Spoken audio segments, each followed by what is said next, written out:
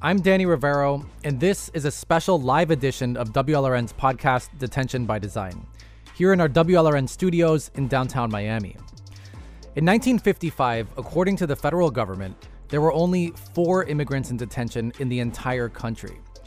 If you listen to the WLRN podcast, Detention by Design, you're familiar with this number and how it slowly but surely crept up since the 1970s, starting with a wave of Haitian and Cubans who came to the U.S. on homemade rafts.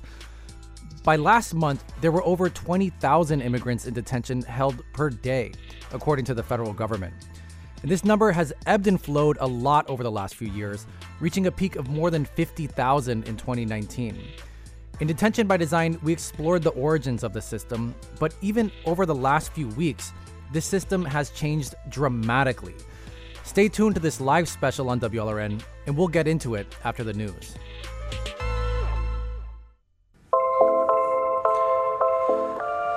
I'm Danny Rivero, and this is a special live version of WLRN's podcast, Detention by Design, here in our WLRN studios in downtown Miami.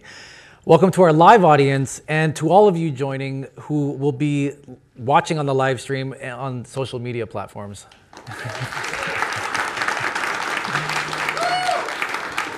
So, over the last few years, and especially over the last few months, the number of people showing up to the U.S. border with Mexico has surged. That includes people like Gilbert John, who came here from Haiti. Gilbert traveled through 10 countries and faced off with organized gangs in 2021 while trekking through the infamous Darien Gap, the jungle between Panama and Colombia. My colleague, WLRN's Wilkin Brutus, sitting right here, recently spoke with Gilbert. They stole my phone, they stole my money, they beat my head with the butt of a gun. I went through a lot of suffering, but the most important thing for me was to arrive at the border. Jean is now living here in Florida with the help of his family, but he came across the U.S.-Mexico land border. In recent months, the number of Cubans and Haitians coming to the U.S. by sea has significantly increased. And it's a moment that in some ways brings us full circle to the origins of the modern U.S. immigration system, which of course was the focus of the Detention by Design podcast. And that's going to be the focus of this special that brought us together today. Joining us now to talk about this current wave of migration is Gypsy Metellus, the executive director of the Saint-La Haitian Neighborhood Center. And also joining us is Randy McGroarty, the executive director of Catholic Legal Services in Miami. Thank you both so much for being here. Thank you, Danny. So Gypsy, let's start with you.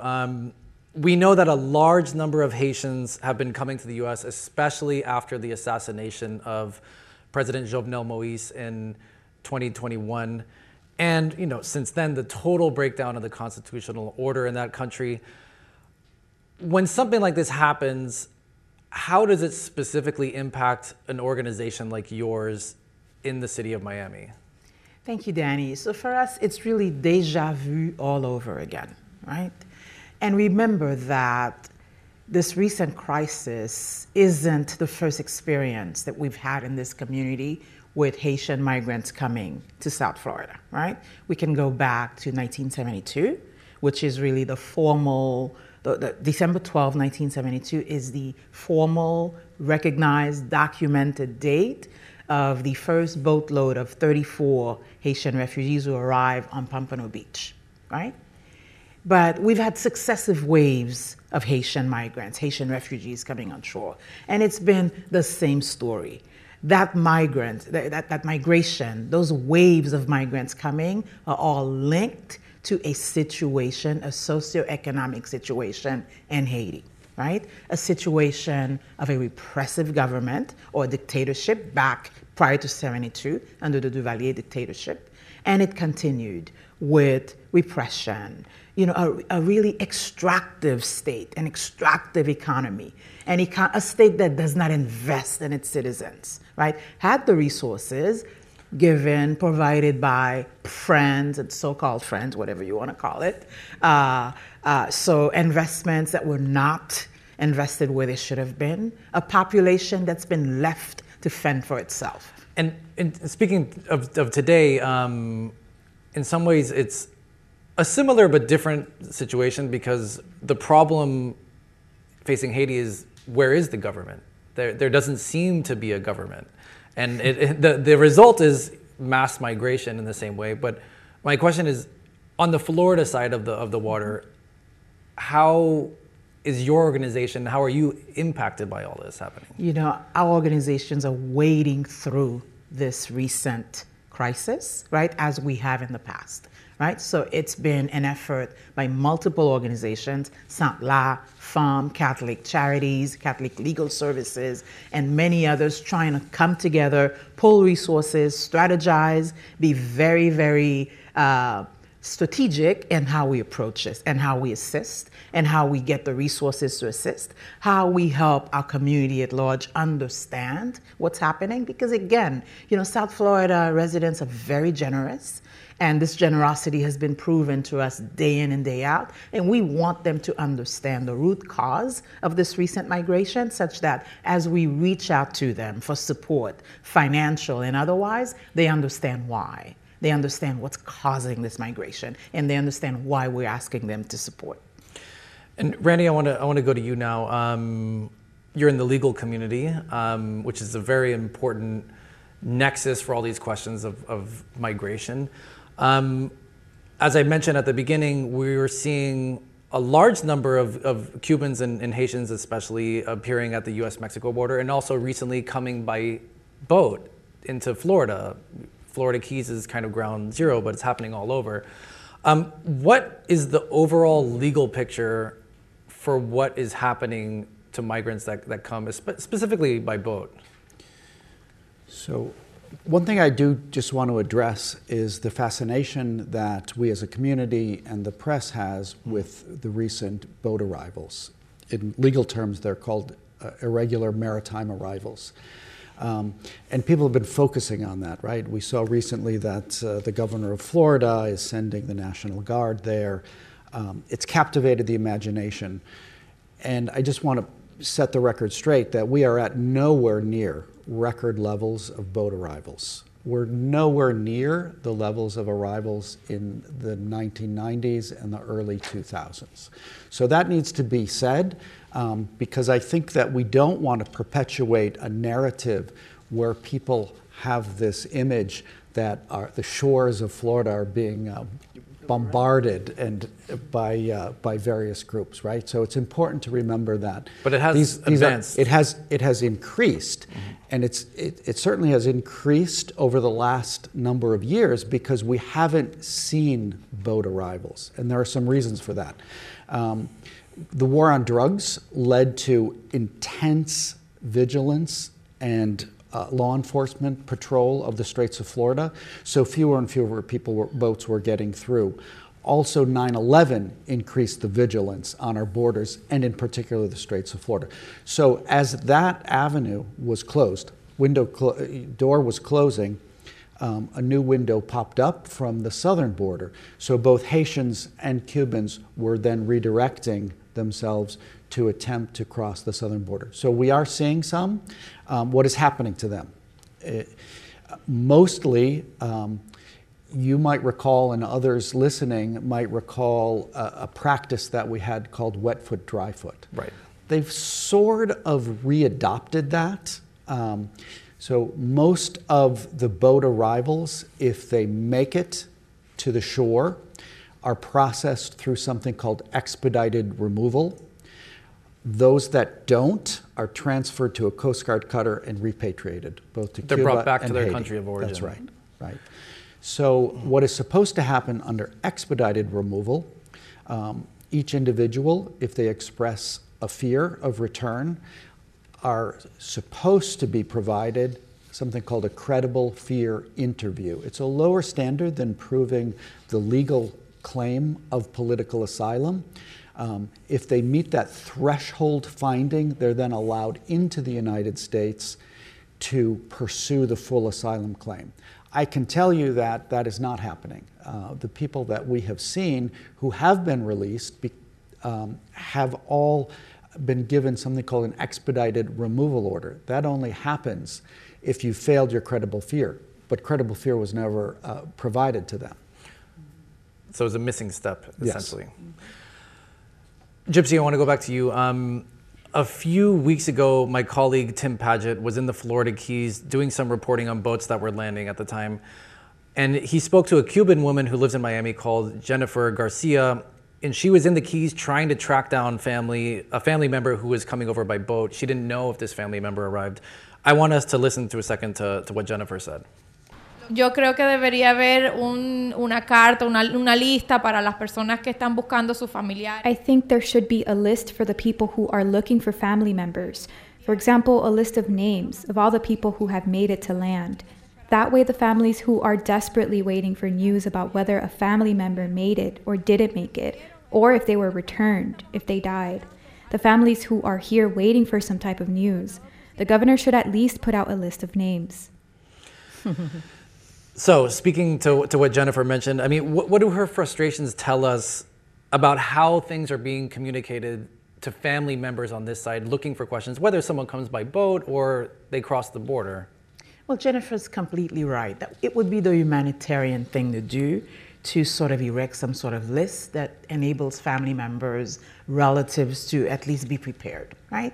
But let me tell you, what's happened here is just history repeating itself, and particular in the case of Haitians, right? Because there's a long tradition of our government's attempts to detain, deport, deny opportunities to make a credible case, for why they shouldn't be repatriated. And all of these have been designed, if you will, to deter the arrival of Haitians. And there's a long history of this, in particular where Haitians are concerned, from the 1972 boat load to the Carter administration's response, the Reagan administration's response, the Bush administration's response, the Clinton administration's response, Obama, etc., up to now, right? The United States policy vis-a-vis Haitian refugees, I can describe it as schizophrenic at best, right? It changes every time there's a wave of migrants coming in, right? Do we give them refugee status? Oh, no, we can't do that. Let's give them entrant status, which was Carter's response, right? And so again, time and again, it is about not wanting this group of people to come in. And I'll say it honestly, it's all caused or due to the racism, the discrimination, the xenophobia, the fear that Haitians are the worst migrants ever, right? Who are going to drain our institutions, our systems in the worst ways. And all of this over years has been proven untrue. Right? And so I think it's an opportunity for us to reshape the narrative, right? Help people understand, again, the root causes of Haitian migration. Help people understand how our government has responded to entrants and refugees, in particular, the disparate treatment of Haitians when compared to Cubans, or years ago to the way that Indo-Chinese refugees were treated, or other refugees throughout the years. Well, we're going to get into this. We're going to take a short break now. We'll be right back. Gypsy, Randy, please stick around. We'll see you in a second.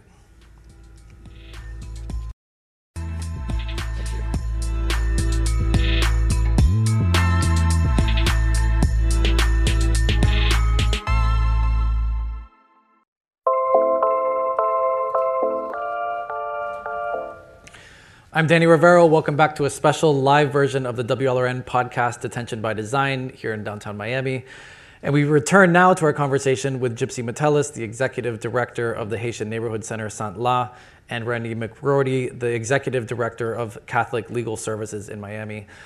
Following up on our earlier conversation and bringing things to where they are today, very recently, the Biden administration, just 2 weeks ago, announced a brand new parole program, which on its face will allow 30,000 monthly people to be paroled into the United States from Cuba, Haiti, and Nicaragua, which is modeled after what the federal government already did with Venezuelans.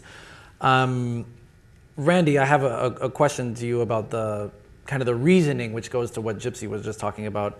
And and it requires us to go back. So in 1980, Jimmy Carter gave a speech at the Fontainebleau Hotel in Miami Beach, talking about the Mariel boat lift and the surge of Haitians that were coming to Florida by boat then. And I included this in a part of the podcast, Detention by Design. Let's listen briefly to what Carter said in 1980. We didn't anticipate it. Our laws were not designed to accommodate 3,000 or 4,000 refugees coming here per day. Our laws were designed for people to be screened in a foreign country, carefully cataloged and brought here a few at a time. This just didn't happen. So, Randy, my question to you after the announcement of this parole program, which is, a big program on its face, is the federal government doing now what President Carter was talking about, what didn't happen in 1980, which is processing people overseas instead of having them come to the front door of the United States? It's important to remember that the legal posture that President Carter described in 1980 is exactly the same as now. We still don't have the legal capacity and the legal tools to process people on a large scale. So this administration, I think, has tried to be very creative in looking at the border. They're understanding that, so in immigration policy, they always look at two factors when it comes to the movement of peoples. The push factor, what's driving people away from their home country, and the pull factor, why are they coming here specifically? Right. Our response has always been to look at the pull factor and to make our laws harsher and more difficult so that keeps people out. Recently, if I can just go into Title 42 a little bit, we have this mental image. Era policy. We have this mental image of Title 42 as a force field protecting our border, right? So it came about several years ago in response to the pandemic, and it is not part of our immigration law. It's a public health provision that allows us to protect us from infectious diseases, right? So this was applied. That is no longer the case, but Title 42 is there, and it's in everyone's imagination. We have very strong laws protecting our border called expedited removal. If Title 42 goes away tomorrow, the force field isn't down and we're not going to be surged. What people need to understand is we have to focus on the push factors, and this is very important. So I want to give you an example that's near and dear to our community. So over the last 50 years, about 10% of the population of Cuba has come to South Florida. The same period, about 10% of Central America, 10% of Haiti has also come to the United States. Cuba and Cubans who arrive, at least in an orderly process, have access to one of the most permissive immigration laws anywhere on the books in the world. They arrive here, they're processed in a year and a day, they get a green card and are on their way to citizenship. I will add, that's what it is on paper, but a lot of people are being processed differently. Correct, even though and they're that's Cuban recent. nationals. But let me go back to the point of push factors versus pull factors. Central Americans, Haitians, have had always a historically very difficult process of staying here. Yet the numbers are equivalent. So what's happening? Push factors. So take the case of Haiti, for example. I'm sorry to interrupt, but I want to go back to what my original question was. It seems that the Biden administration, in an attempt to get away from the imagery of a crowded border and of boats newly coming into Florida, it seems that they are trying to be creative and incentivizing people to stay in their countries, right, and process them there instead of having the imagery of Biden lost control of the border. So I think that it's a very creative response, and I think what they are doing is acknowledging what I'm saying, which is what is most determinative of people's migration is the push factor. And push factors are not going to be changed overnight. So this is what they're hoping. That person who's in Haiti is desperate and knows they have to get out of there for many reasons. And so do they get on a boat, which we all know is very dangerous, the lost lives is well documented, or do they go through this process and come here in an orderly process? There are some concerns. It's a new program. It is not flawless, but it is an attempt to address the push factors in each country. And Gypsy, on the other side of it, there's family members that are waiting for their loved ones. For this new parole program, many of them are starting to sign up as sponsors. We've seen images in Port-au-Prince, for example, of long lines at the U.S. Embassy. At the immigration office to obtain passports. So there is obviously a demand for this kind of thing. People don't want to risk their lives and take to the seas for no reason. We know it's not for no reason. But on the Florida side of it, I'm curious, are you hearing from families that are going through this process of trying to become sponsors? And like, what's the impact on families that are going through this? Unfortunately, there are so many Haitians and Americans of Haitian descent who want to serve as sponsors to their friends, family members in Haiti, because remember, this parole program does not require that you be related by blood to the person you're sponsoring, right? So there are a certain number of conditions that need to be met by the sponsor. This does not provide to the newcomer a pathway to legal status in this country. It's just a 2-year reprieve, maybe with a work permit.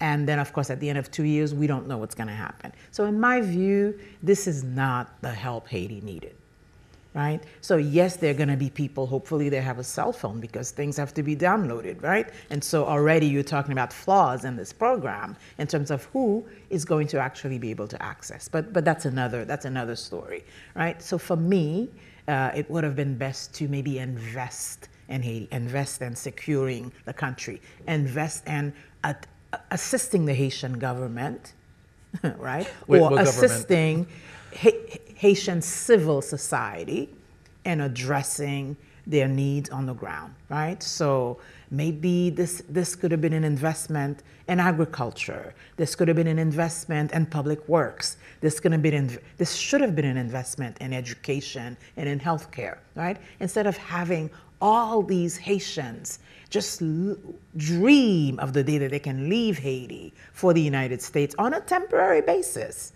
and turn away and look away from the fundamental issues in the country.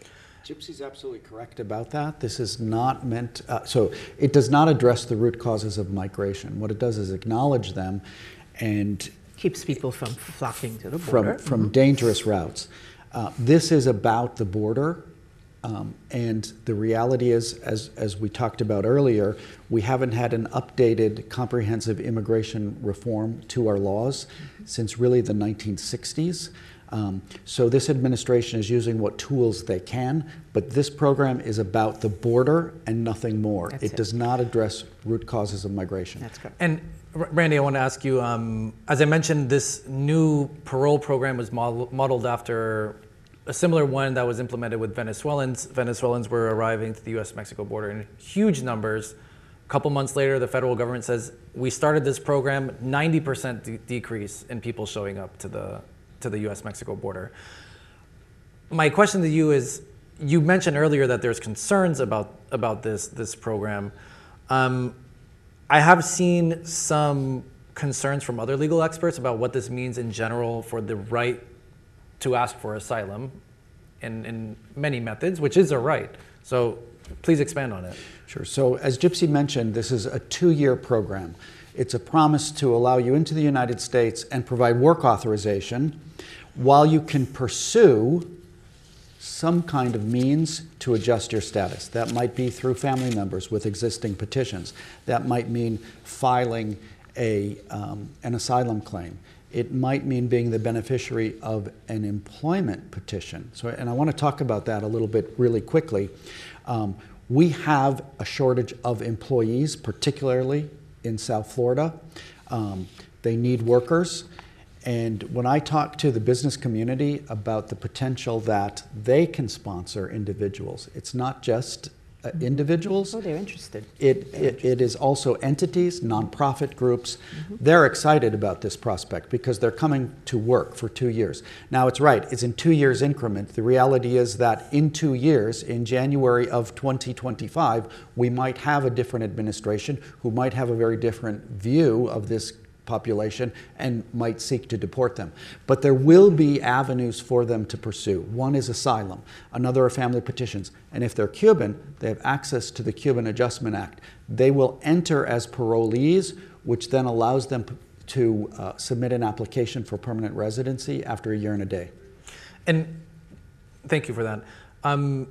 Gypsy, I mean, one of the things that's important about this program is that it does provide, even if it's for 2 years, the right to work. And a lot of people that show up, if they don't have this kind of parole status, they can't work.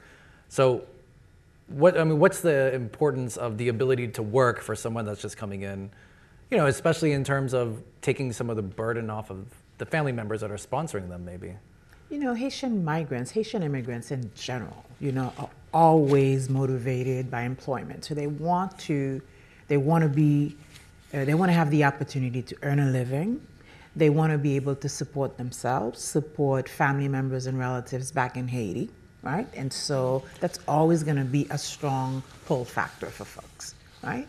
And so, I don't want to deny anybody the opportunity to have this 2-year reprieve, but I'm just looking long term. What does this really do? How does this really assist this population or the country in addressing the fact that there is no functioning government, right? It's a country in chaos. There's no security. Gangs are running amok, right? The conditions in Haiti right now are ripe for everyone to try to flee. Is that possible? 30,000 a month, 3 countries. So, by the way, the 200,000 that have come to South Florida alone in the last 18 months, virtually none of them have work authorization. And that's another issue. This is why I brought it up. That's a very important issue that we need to address. Randy, I mean, I imagine you interact with the federal government and to some capacity in your legal work and also with families trying to go through this.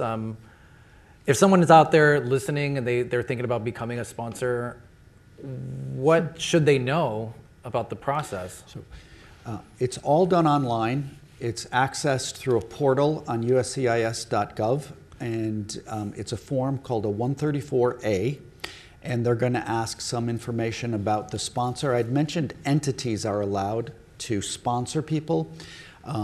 The reality is that an individual from the entity has to fill out the form. So that individual is going to be vetted somewhat because we want to make sure that human traffickers aren't bringing people over.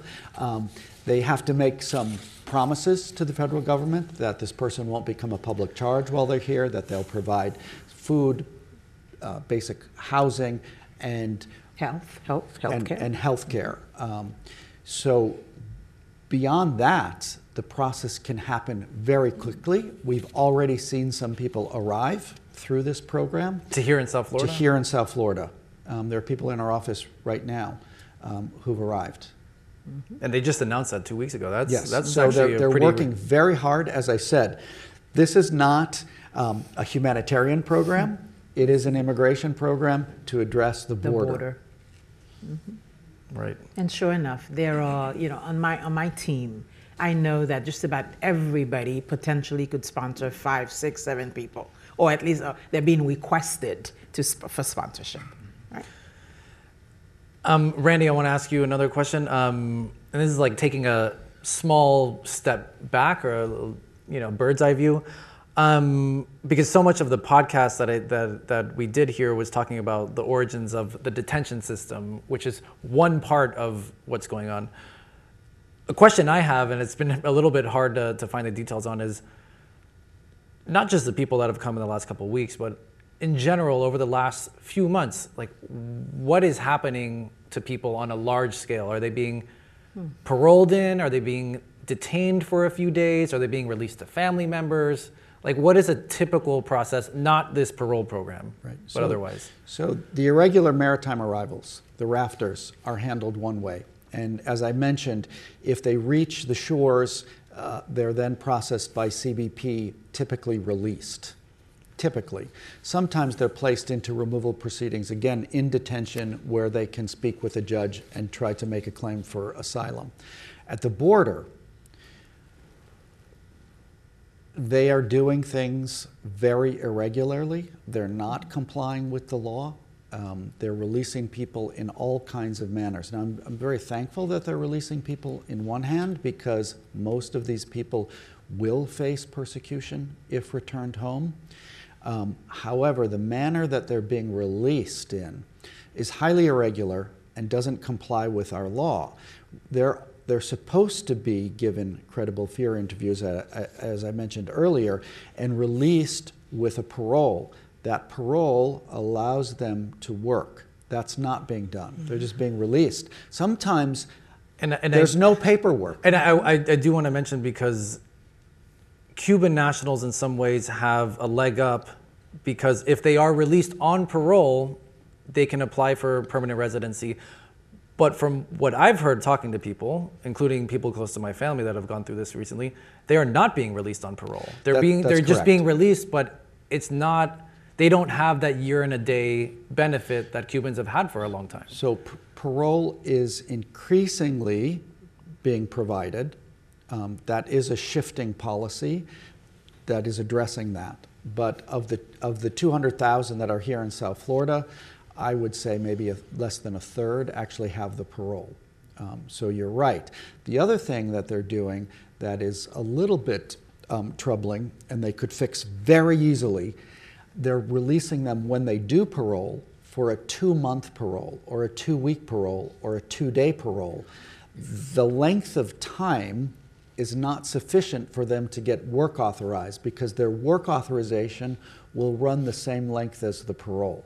So they'll never be able to work. Gypsy, I want to ask you a question. You know, this is a 2-year program. You alluded to it a little earlier. What's going to happen after 2 years? And I suppose, I don't know if we know.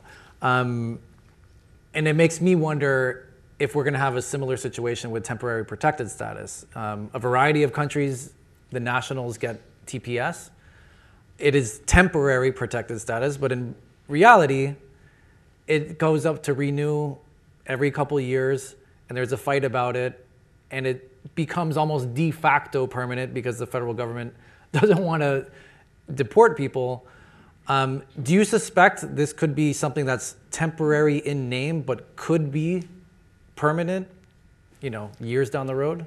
You know, if history is a guide, that's very likely. But I think that, you know, we and the advocacy community are going to have to double down on working with partners, allies, to really go for an extensive immigration reform, such that, you know, this migration crisis that we're facing, whether it's in South Florida or other parts of the country, that, you know, we can address this once and for all. Otherwise, we'll be renewing TPS here in 2 years. We'll be maybe extending this parole program. And in the meantime, people's lives will remain in limbo.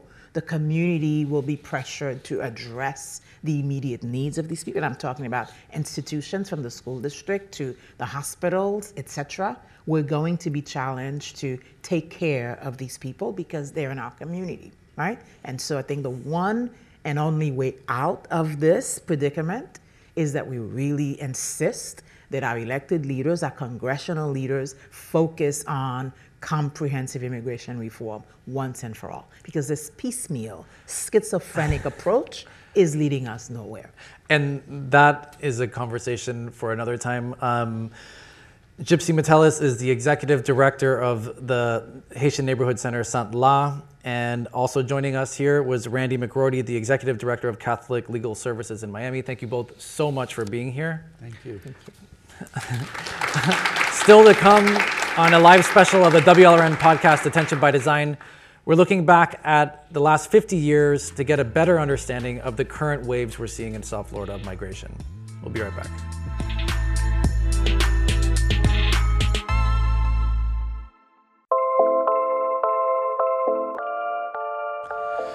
I'm Danny Rivero. Welcome back to a special live version of WLRN's podcast, Detention by Design, here in our WLRN studios in downtown Miami.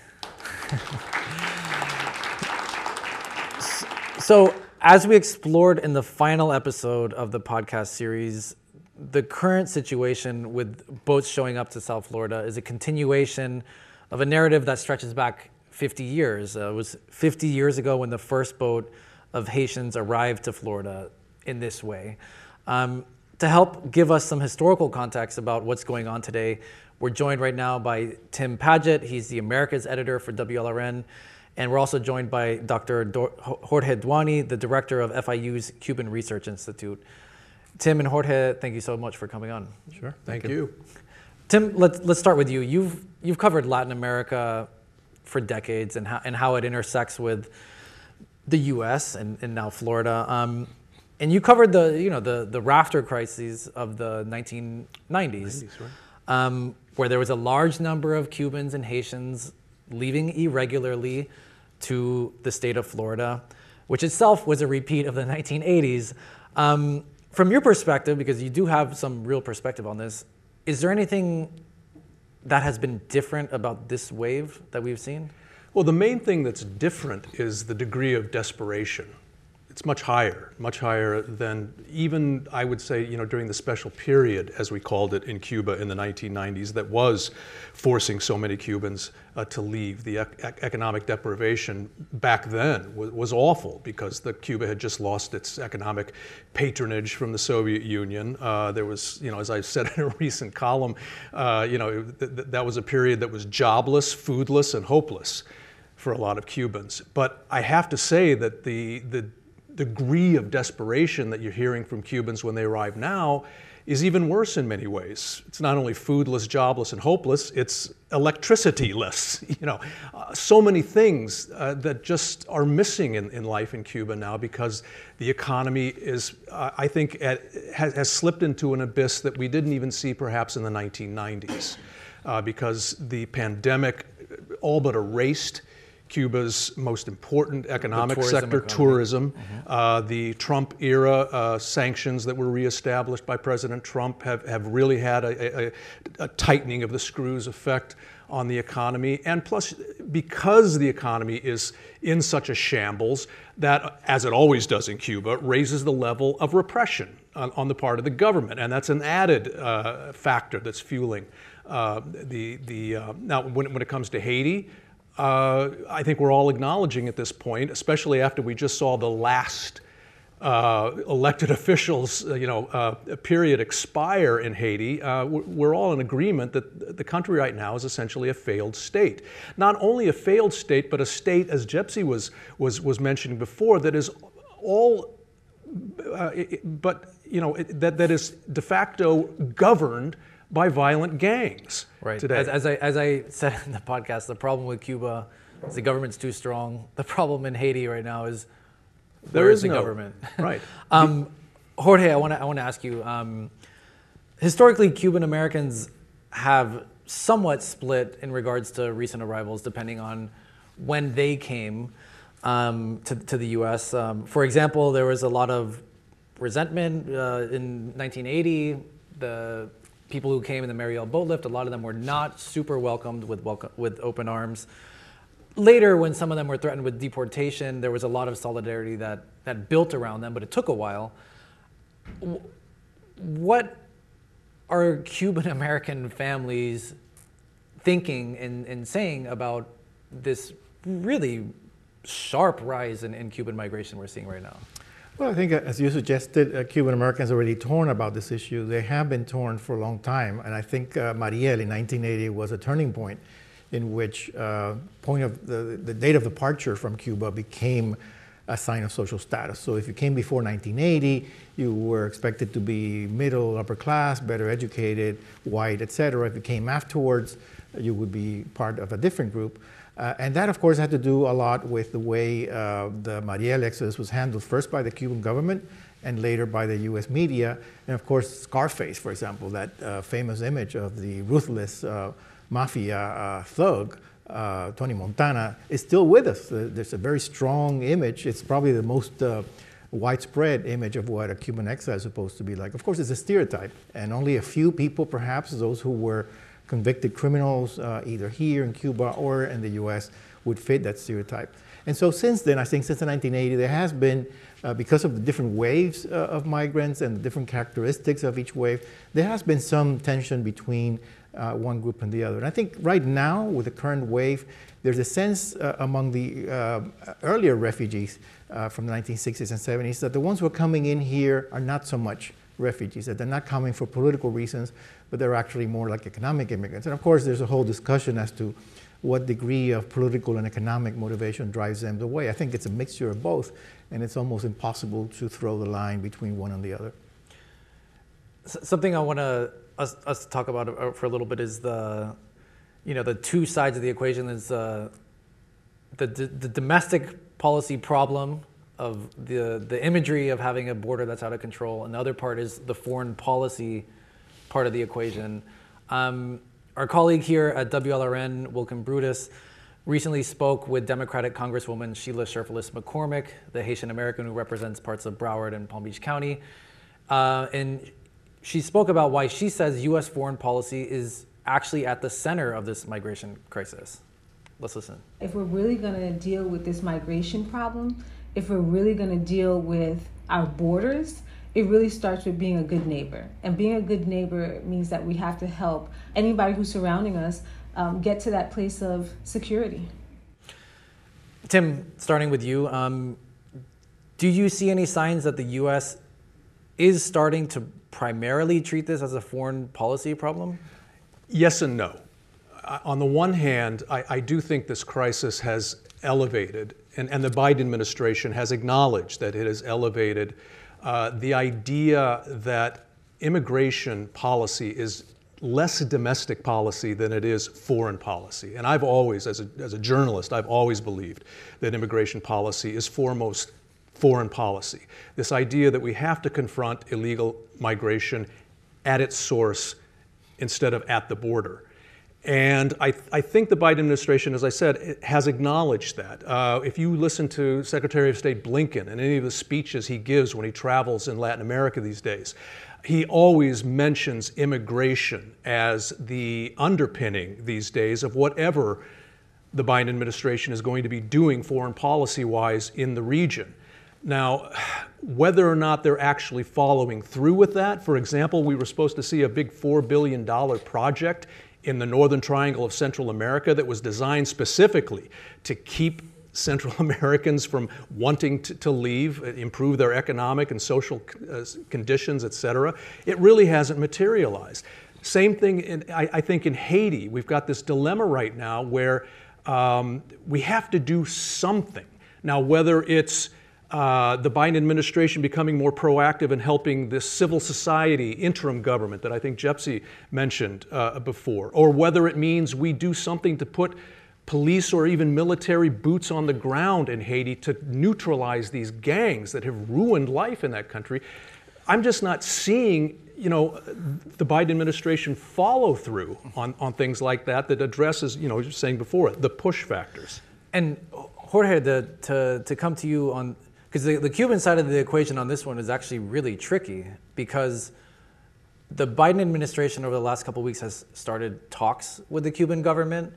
And that, the Biden administration is almost in a box, because if they engage with Cuba because of migration, they're criticized here for appeasing the dictatorship, recognizing them, et cetera.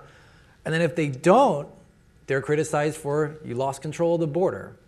I mean, what does the South Florida community in particular have an appetite for in regards to this? Well, there's a couple of questions in there, but let me see if I can answer them separately. The last one, I think we know quite a lot about, because FIU does a poll every 2 years or so. I'm sure you're familiar with it, the FIU Cuba poll, directed by Guillermo Grenier, which actually asked Cuban Americans in Miami what they think about U.S. Cuba policy. If you look at the last several years, you see some changes and some constants throughout the years. In general, I would say that Cuban Americans want to see as much engagement as possible with Cuba's civil society, not with the government. So, for example, sending remittances is very popular, allowing Cuban Americans to travel back home to visit relatives, very popular. Lately, investing in the self-employment sector, I don't know, Tim has reported on. Yeah, the cuentapropistas, that's extremely popular. However, in the last few years, especially during the Trump administration, we've seen a toughening of the hard line policies. And so, for example, during the Obama administration, there had been majority support for removing the embargo. Now that's gone back to majority support for retaining the embargo and putting maximum pressure, as the Trump administration like to say. So it's, on the one hand, very tough with the government, on the other hand, trying to, for humanitarian reasons, and trying to help the Cuban people themselves. It's kind of a fine needle. Very fine. That's exactly the way to put it. The Biden administration has to find a way to thread that needle between applying that maximum pressure on the state, on the regime, as Jorge mentions, but also finding ways to do things like invest in the cuentapropistas, these private entrepreneurs who can make a good living independent of the regime's influence, and by so doing, help keep Cubans on the island instead of desperately coming here. Right. And I think they're actually walking a tightrope. At the same time, between those two they have to engage with the government, because the Coast Guard just last week said they caught almost 1,000 Cubans coming by sea, and then they brought them back to Cuba. Cuba has to agree to take them. That's right. They have to come to some agreement. And they recently did agree to start taking them back. And it's revealing that the only issue until last week that the two governments had sat down to talk about was migration, because it is the critical issue. Now, apparently there has been some conversation going on in terms of security and other law enforcement agencies, human trafficking, for example. We don't know what that will lead to, but clearly, since the Biden administration took over, it's been migration that has led these conversations with the Cuban government. And Tim, as we talked about in the podcast, the Cold War used to be the big frame between U.S.-Cuba relations. President Obama said, the Cold War is over. Is the Cold War over, or is this still the thing that's driving the relationship in all ways, but migration's one of them? The Cold War is never over in Miami. We know that, I think. That's a misapprehension. But no, I think one of the things we have to keep in mind is that we do have to engage even the most nefarious regimes like Cuba's, like Nicaragua's, because immigration is and always has been one of the big pieces of leverage that these regimes hold over the United States. You want to have an embargo on Cuba? Great. We're going to, whenever we want to, we're going to send droves of migrants that you're going to have to deal with. Why did a couple years ago Daniel Ortega, the dictator in Nicaragua, decide to suddenly let Cubans come to Nicaragua without having to have a visa? It was so that he could stick his finger in the United States' eye by letting so many Cubans just come through Nicaragua instead of having to go through the Darien jungle, as you mentioned earlier, to fast track them up to the U.S.-Mexico border to irritate us. And Senator Marco Rubio, Florida senator, did say Cuba and Nicaragua, they're going to poke their finger in the eye. Yeah, and I think that actually goes back to the Trump administration, where the three countries, Venezuela, Nicaragua, and Cuba, were put together in the same category. I forget the exact phrasing. The troika of tyranny. There you go. Yeah. And so the whole policy was, under the Trump administration, precisely to put as much pressure on all three countries, especially Venezuela at that time, so that there would be change. Of course, that policy did not produce that kind of change, regime change, but it did make life more miserable, especially for people in Cuba. And now we're seeing the results of that. Unfortunately, we're going to have to leave it there. Tim Padgett is the Americas editor at WLRN, and also joining us was Dr. Jorge Duani, the director of the FIU's Cuban Research Institute. Tim and Jorge, thank you so much for coming on. Thank you, and congratulations on the great podcast. Thank you. And that'll do it for our special live edition of WLRN's podcast, Detention by Design. It's produced by Denise Royal and Natu Tue. Helen Acevedo provided production support. Our engagement editor is Katie Cohen. Sergio Bustos is our vice president of news. Our interim managing editor is Katie Munoz. Jessica Bakeman is the senior editor for news. Mateo Sanchez is digital editor. The vice president of radio and the show's technical supervisor is Peter J. Mayers. Sherilyn Cabrera and Paul Namfi helped with translations. Doug Peterson is WLRN's vice president for engineering. Michael Anderson is the director of production services. We want to give a special thanks today to everyone at WLRN TV Channel 17 who helped with today's live streaming. The Detention by Design podcast was made possible with funding from the Shepard Broad Foundation, and this program wouldn't have been possible without your support, the general public. Thank you so much. I'm Danny Rivero. Thank you so much for joining us today.